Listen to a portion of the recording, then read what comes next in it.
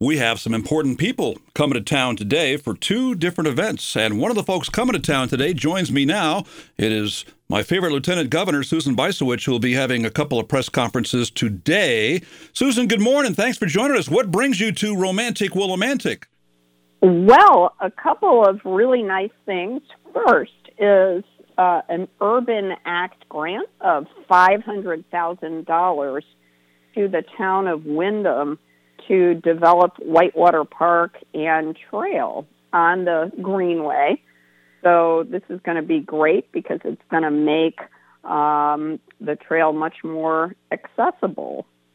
And it's going to involve historic preservation and all kinds of good bike service. There's going to be a charging station on the trail, too, plantings, better lighting, shelter, seating. Going to be beautiful. And what development are you hearing about the Willimantic Whitewater Park? Is that just to give them the money to do what they're going to do with, or are specific improvements talking about with this Urban Act grant? Yeah, so it's specific improvements to the park and the trail. So there's going to be seating so people can rest. So there's going to be shelters for trail users. There's going to be a parking area and hopefully an EV charging station as well, containers for garbage and recycling, a bike station so that if you need to service your bike, there'll be tools there, and solar lighting as well, and a solar charging station, which is kind of cool. You called it an Urban Act grant. Specifically, what does that mean? What is an Urban Act? Well, Urban Act grants are meant to help municipalities that are developing greenway trails. Many towns already have some kind of trail going through their town. For example, in Hamden and Cheshire and Farmington as well have canal trails. And there are a lot of these trails are great because people walk or bike on them. So we're trying to develop them all over the state with the hope that they can be connected. So literally you can go across the state on these beautiful greenways. And you already have in some great trails. And this is going to help, especially in the downtown area, which is another reason why it's called an Urban Act grant. Yeah, we have a great network of trails here between the Hop River Trail. It goes from here to Bolton, then up toward Vernon and Manchester, and the Airline Trail. It goes from basically the northeast corner of the state through Willimantic all the way down to East Hampton and now all the way to Portland as well. And pretty soon, once they get the Hop River Bridge fixed to connect the Hop River Trail to the Airline Trail and the Willimantic River Greenway, it's going to be even better as well. Is there an element in this Urban Act grant as well that is involving economic development? Because as these trails improved, that's going to bring more people to town, and some of that's going to create spin-off business. Oh, absolutely. And Urban Act grants are specifically targeted to distressed municipalities and urban centers. And the idea is, the more people you have coming to use the trails, of course, more likely people will have a coffee, grab lunch, a pizza, do a little shopping while they're in town. So, yes, there is an economic development component to it. Another great example is there's a beautiful a brewery, a microbrewery in Hamden, and it's in an old train station, and it's right near the canal trail that I was just talking about, and there have been a bunch of businesses that have sprung up along the trail because people are walking and biking by, and they stop and get a meal or a snack or do some shopping while they're out. Today's first press conference at 11 o'clock at the Bellingham Ballroom at Windham Town Hall on the second floor. You won't be alone, though. There'll be some other folks involved in that press conference, aren't there? Yes, indeed. Mayor Tom DeVivo, Senator May Flexer, and Representative Susan Johnson. and also Jana Roberson, who's the president of the Willimantic Whitewater Partnership.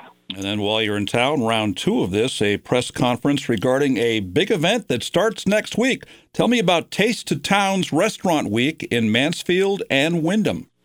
Well, there's a Taste of Town Restaurant Week in both of those towns, and the idea is to highlight some of the great restaurants that are in both of those towns. And we're going to be starting at Trigo Wood-Fired Pizza, and I'm really excited about that because the last time I was in Windham a month ago, I saw renovations underway in that space on Main Street. It looked like it was going to be a really cool space, and I'm hoping that they may have some wood-fired pizza taste at the event. I don't know, maybe I'm a little bit optimistic, but that's exciting. Yeah, that'll be at 12 noon today, and a lot of folks will be involved in that press conference as well. So the Lieutenant Governor coming to town for 2 events today at 11 and 12 o'clock.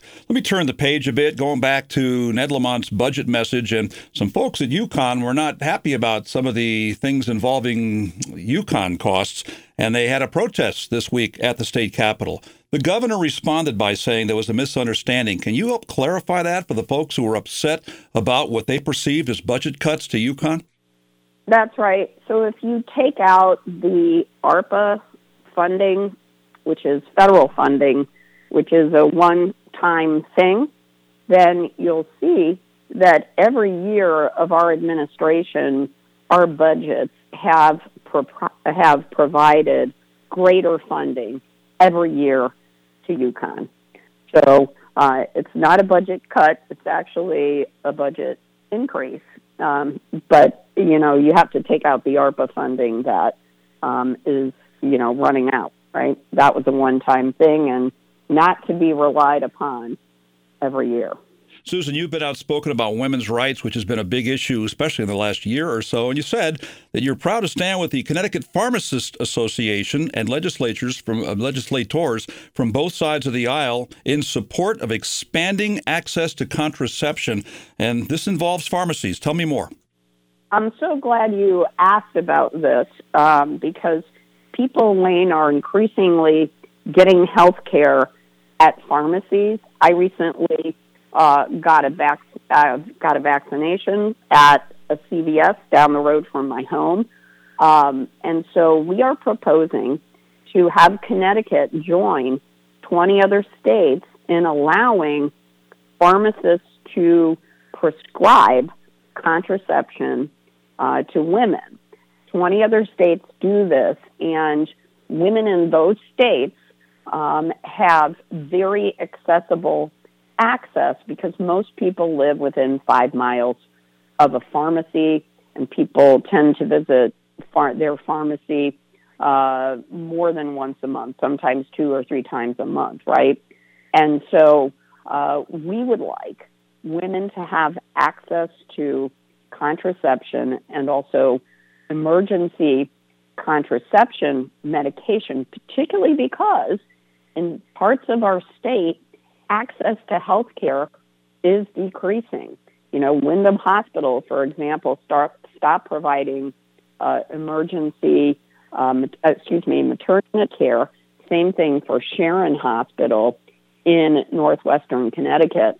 So the governor and I have proposed, and legislators from both sides of the aisle believe that this reduces barriers for women because they can go to their local pharmacy. They don't have to wait to make an appointment with a doctor. And by the way, doctors' visits are expensive. And they can get access to contraception right away, especially if they should need emergency contraception. And the governor's state budget proposal that was presented to the legislature will also include a plan to increase Connecticut's earned income tax credit to 40%. What will be the impact on the average taxpayer of that? I'm sorry, say that again. Earned income tax credit. Oh, yes. So this is a permanent expansion of a tax credit provided to our lowest income families. We had this during COVID, and we expanded it from 30% to 40%. So it means that most of our lowest income households will not have to pay any income tax at all, and in fact, they can get a credit or cash assistance. So this is something that's very important, and it is in addition to the tax cut that the governor has proposed for our middle-income families, so that if you make $75,000 or less as an individual, you get a tax cut, and for families that make $150,000 together, there is a tax cut for those families as well. And we have a total of 1.7 million tax filers. So 1.1 million families are going to benefit from the tax cuts that I just talked about, the middle income plus the earned income tax credit, which I should note is for people who are working, because there are a lot of people out there that work 2 jobs, but they're still struggling. So if you're working, that earned income tax credit will help.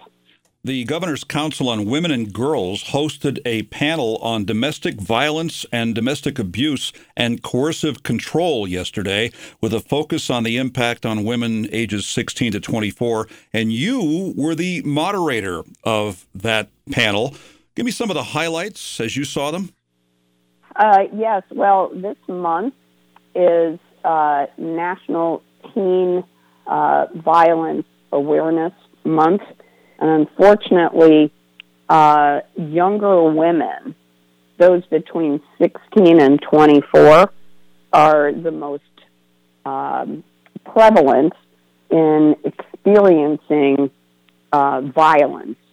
And it can be verbal abuse, it can be physical abuse, it can be coercive control, where someone is trying to an abusive partner is trying to isolate you from your family, from your friends, trying to control you and hurt you. And so we wanted to highlight that and also let people know, because this is something that a lot of people are not aware of.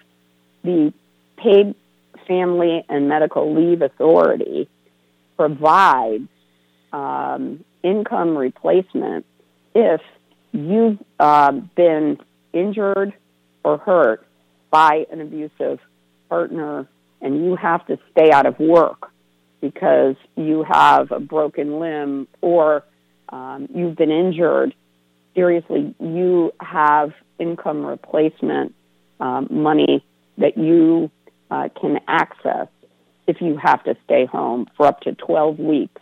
If you have to get mental health care, if you've been severely injured.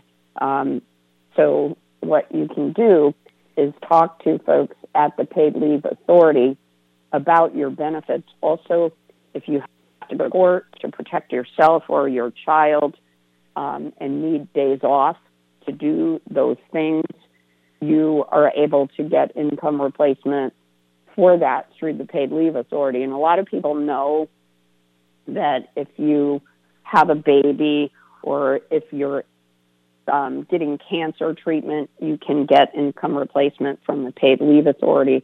But we really wanted women to know that there is help available if you've been injured or hurt by your intimate partner. Sadly, this is way too prevalent in our state, especially after the pandemic. A lot of the domestic violence agencies are reporting 100% increase in the number of victims and survivors that they are helping.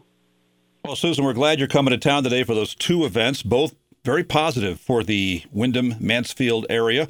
Looking forward to that, and as always, thanks for joining me today. Absolutely. Thanks for having me, Wayne. Appreciate it. That's Connecticut Lieutenant Governor Susan Bysiewicz, our guest on WILI.